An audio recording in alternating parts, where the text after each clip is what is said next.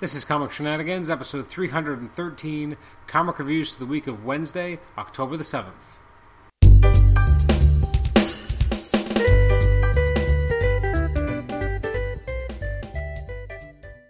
Welcome to Comic Shenanigans. This is Adam Chapman, your host, and this is episode 313. It's our comic reviews episode for releases from Wednesday, October the 7th.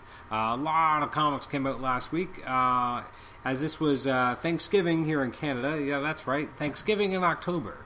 I did not have as much opportunity, as you can imagine, to read as many books as I would have liked to for this episode, but I still got a fair number of comics read. I think I read about 13. I think I still had 16 in the queue or something ridiculous like that. So let's just jump right in, alphabetically, of course, with Action Comics 45. So as we continue the current storyline, I guess all the books this month will say Injustice. Before we had, Fear, Truth. Anyway, this particular issue is a little bit more about kind of Clark trying to figure out how to do things on his own. I liked part of this issue, but I also just didn't know if it quite made a lot of sense. The art was alright. I wasn't super thrilled with the artwork here. It was okay. I did not feel like it was the best that I've seen from Collins. This is by Scott Collins. The story is by Greg Pak and Aaron Kuder, with the words actually by Pak. I like the idea that Superman's kind of figuring out how to do things on his own. He's got kind of a secret lab. Just the degree of which he's being able to kind of be very kind of independent and almost Batman-esque, having like a secret safe house that he blows up because Hero finds it, and being able to break into a facility. He's all incognito.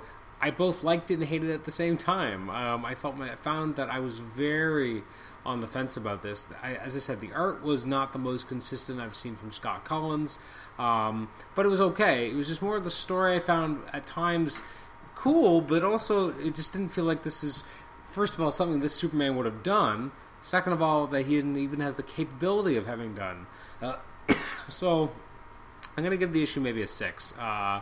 It was not the strongest. Speaking of not the strongest, we have All New, All Different, .1, number 1. A lot jam-packed in here. I do appreciate that they tried to have kind of some sort of story to kind of hold it together. Didn't really enjoy that story as much as I was hoping, but it was still okay. We got a lot of different stories here. So you had The Contest of Champions begins in Chestnut Checkers by Al Ewing and Paco Medina. So that's kind of the framing device, which it was okay in terms of how framing devices go. Medina's artwork, I thought, was not the greatest to really capture it. There was just something about the art I felt a little bit off. It didn't quite have the weight and the gravitas I would have liked, and even the script at times wasn't as kind of heady as I would have expected.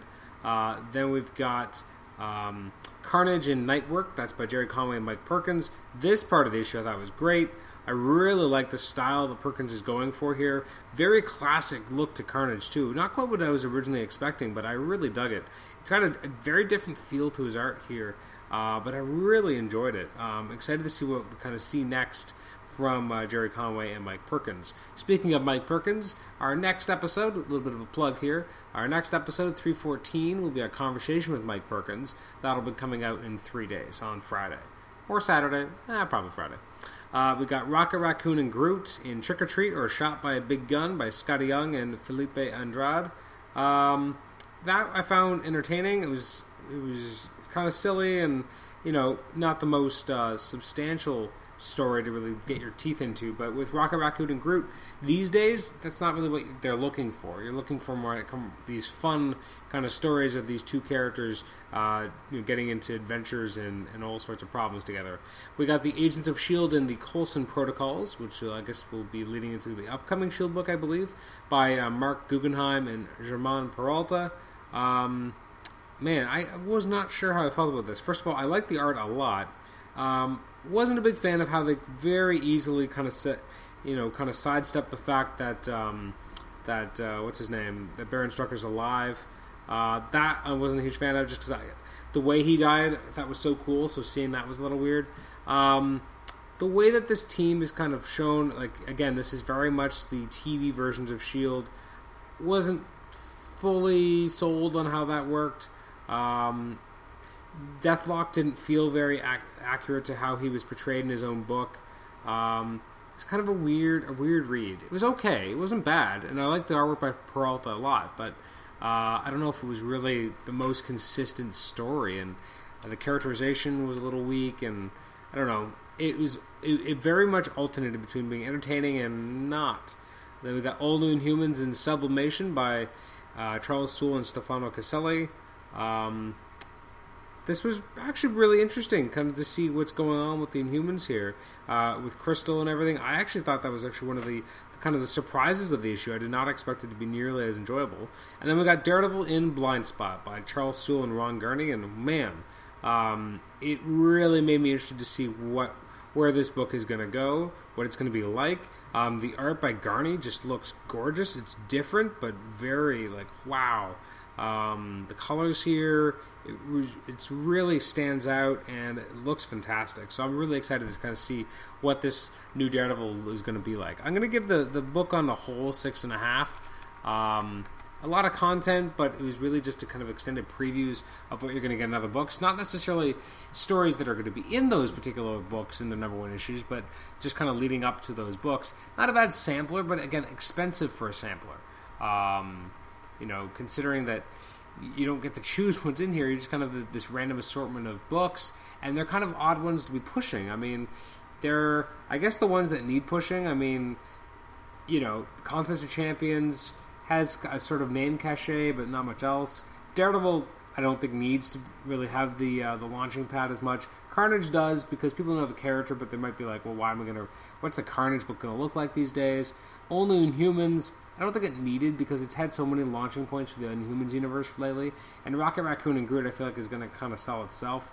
Agents of S.H.I.E.L.D., again, I guess they're just kind of trying to push that, although it has an ongoing book anyway at the moment, so to need a new launching pad, I don't necessarily think was necessary.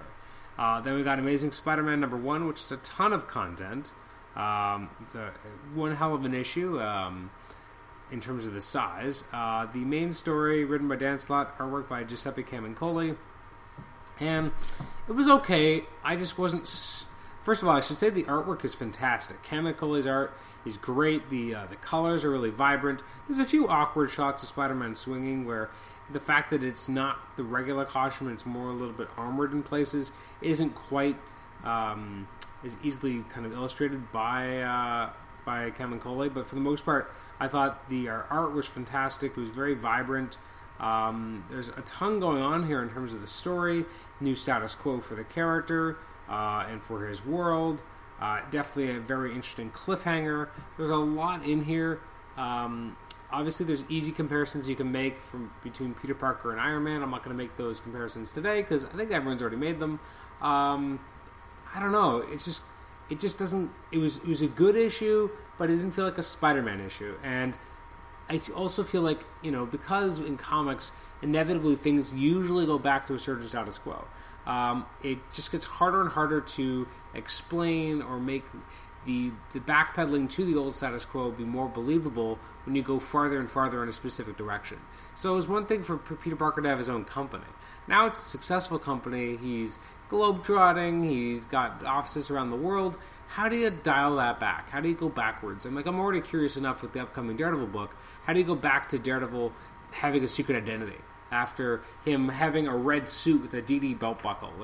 How do you backpedal and go backwards when you've done this much work to establish a character in a certain direction? So you have Peter Parker is no longer anonymous. Everyone knows who he is now. It makes me very curious because, to a certain extent, these comic book companies do not want to move their characters too far out of their comfort zones.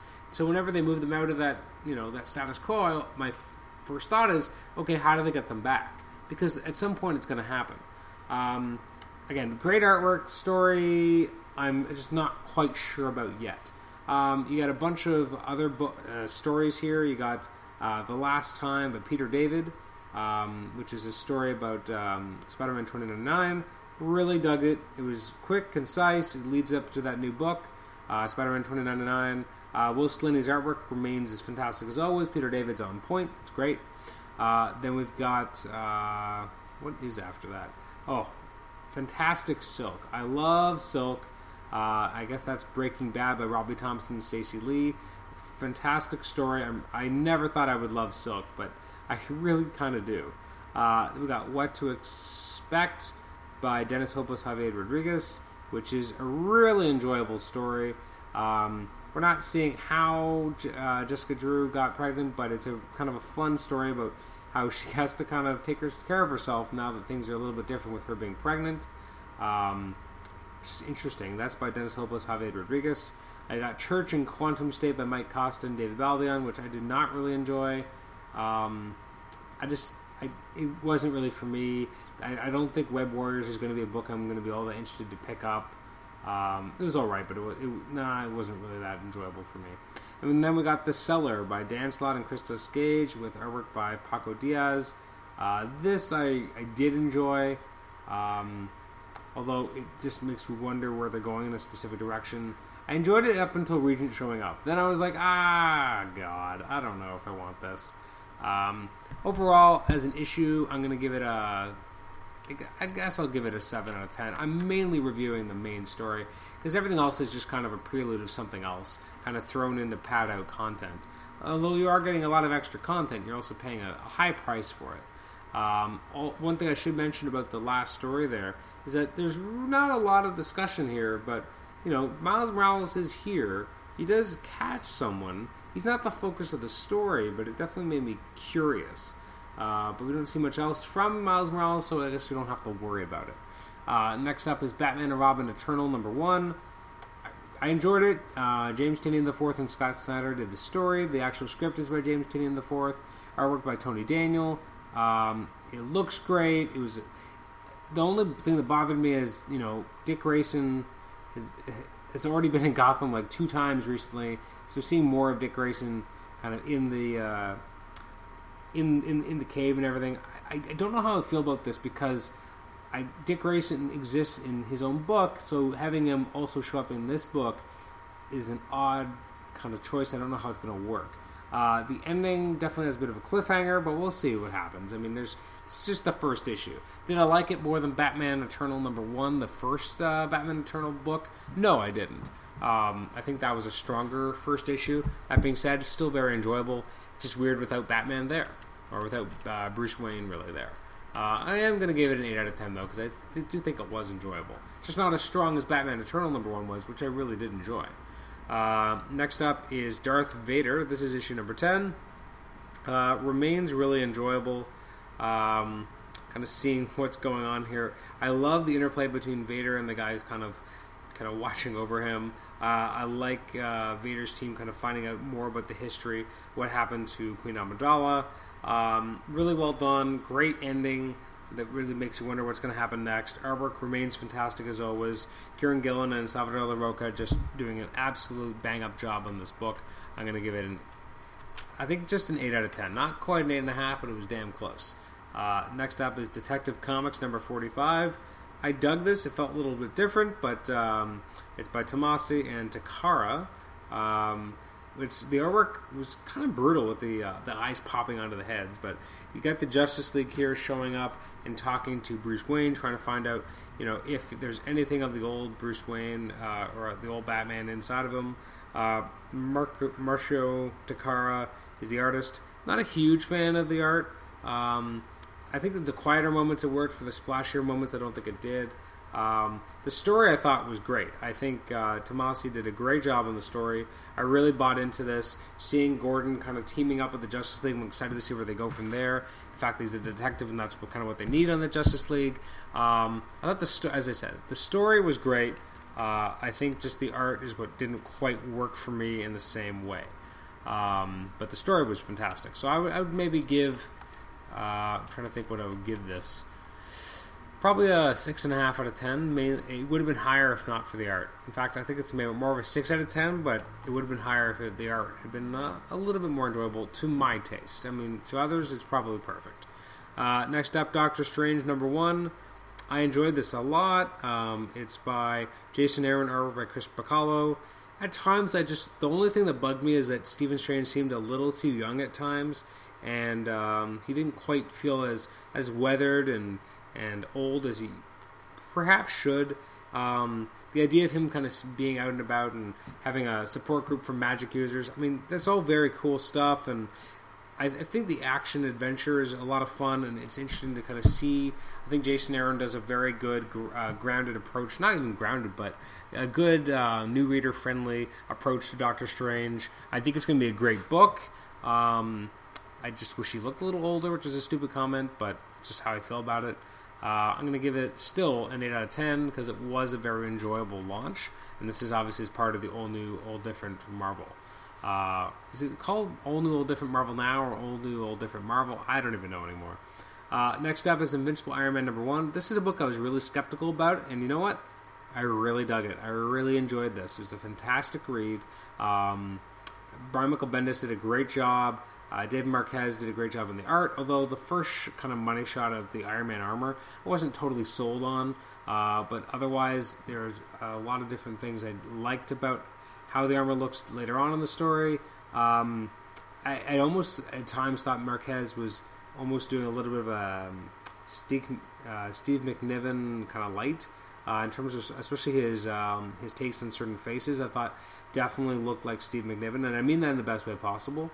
The cliffhanger, definitely a very interesting cliffhanger, especially, well, it just feels weird and kind of disconnected knowing that we don't know how Secret Wars ends yet. So seeing what happens at the end of this issue definitely makes you wonder. Having Iron Man talk to the Friday kind of interface, I guess you just need Iron Man to have someone to talk to. And obviously it's a popular device that they've used in the movies, so it makes sense that Brian Michael Bendis would use it here. I love that he's bringing back Madame Mask. Marquez really drew the hell out of her as well. This was a release that I was worried about. I wasn't sure if Bendis would be able to capture the character without it sounding too Bendis-y, if that makes any sense whatsoever. But I'm going to give it a 9 out of 10. I actually really enjoyed this a lot more than I initially expected to. Next up is Secret Wars #6. This is a solid 8.5 out of 10. Remains enjoyable.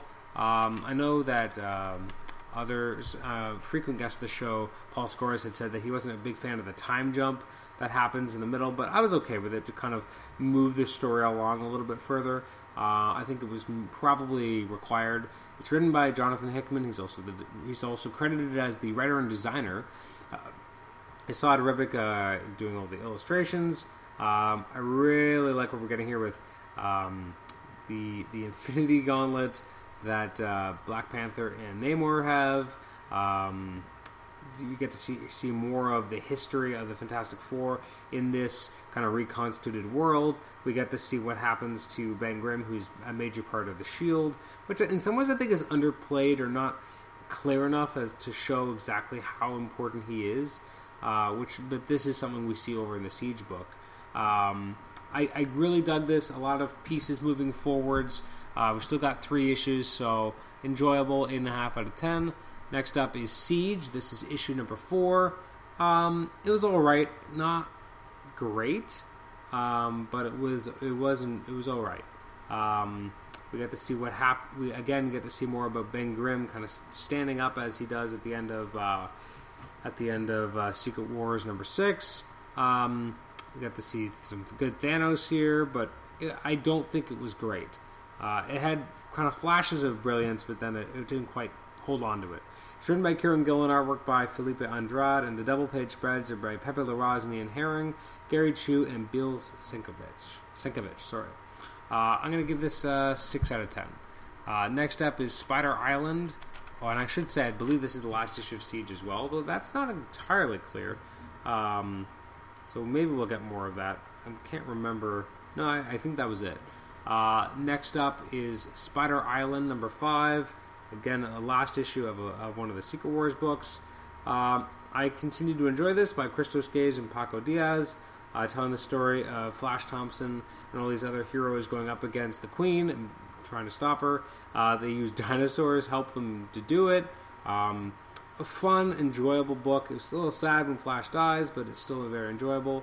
The Dino Thor I thought was kind of cool. The fact that they asked any relation to Stegron and Stegron just says, none that I am aware of, but Stegron approves, which was very appropriate. Really enjoyed it. And even the backup by Tom DeFalco and Ron Frenz I thought was very enjoyable and kind of cool to see. I like the costume that Ben Parker ends up wearing. And at the very end, it looks like Mayday's back to her classic costume, or at least something similar. So thank goodness, because God knows I was not as huge a fan of the Spider-Man costume. I like her in her regular Spider-Girl costume, not the Spider-Man costume that she wore as Spider-Woman. Man, I'm getting myself cross-eyed. But this was an enjoyable book, very fun. I'm going to give it a 7.5 out of 10. And last but definitely not least, I missed something. I was about to go to the last book. Well, almost last. We got Star Wars.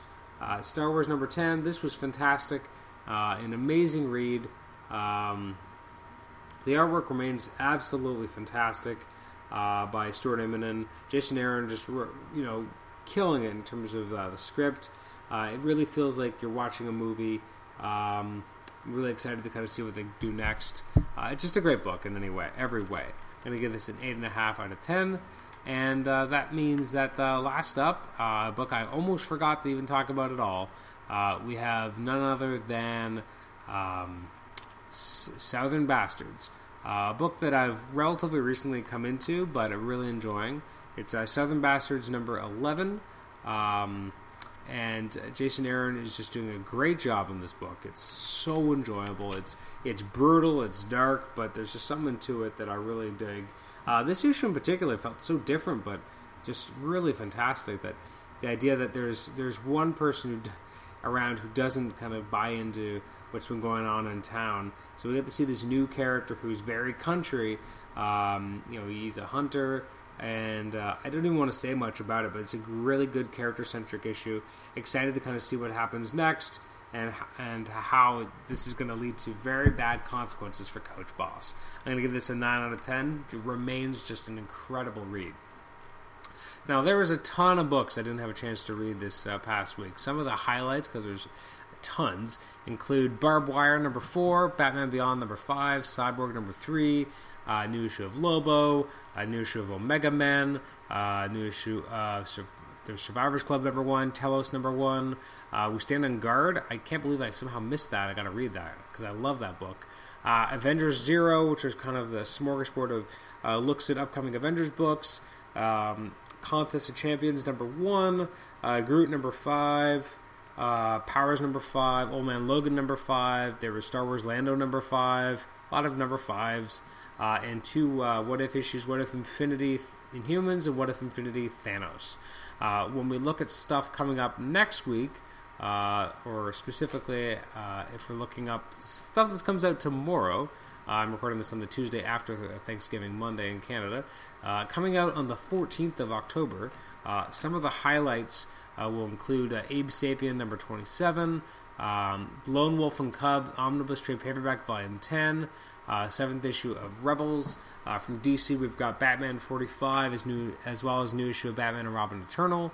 We got Coffin Hill Trade Paperback Volume 3, Convergence Crisis Trade Paperback Book 1 and 2, coming out on the same day. We got Graphic Inc., the DC Comics art of Darwin Cook, a Green Lantern, a celebration of 75 years hardcover.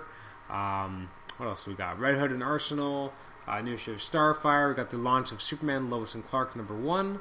Over at IDW, we got the first trade paperback of Gem and the Holograms, as well as the 5th issue of Mickey Mouse, and the 7th issue of Uncle Scrooge.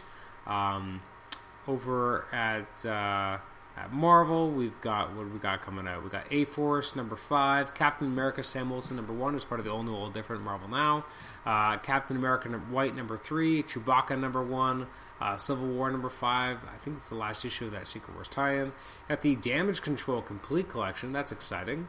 New issue of, the launch of Guardians of the Galaxy number 1, the Infinity War Aftermath trade paperback is coming out, as well as Journey to Star Wars, Force Awakens, Shattered Empire number 3. What a title. Magneto trade paperback volume 4, Last Days. Got the Man Thing by Steve Gerber Complete Collection volume 1. Marvel Masterworks Defenders volume 5 hardcover. We got the Miss Marvel 19 the launch of New Avengers with issue number 1, Spider-Gwen number 1, Spider-Man 2099 number 1, as well as Uncanny Avengers number 1, as well as What If Infinity X-Men number 1.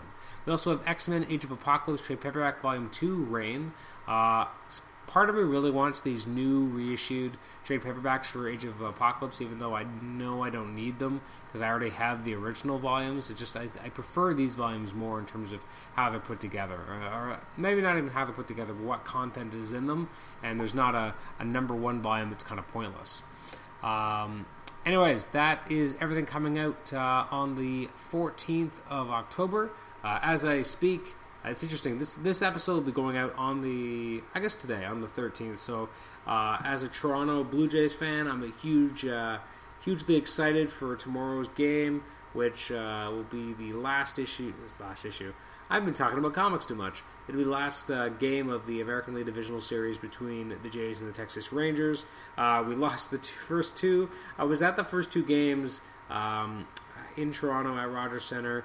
It was an insane atmosphere because Toronto has not been in the playoffs in baseball for 22 years. It was the longest active drought since the Royals made it to the World Series last year. So their drought was ended. Theirs was longer. They had been since '85. Coincidentally, they had beaten us in the championship series in '85.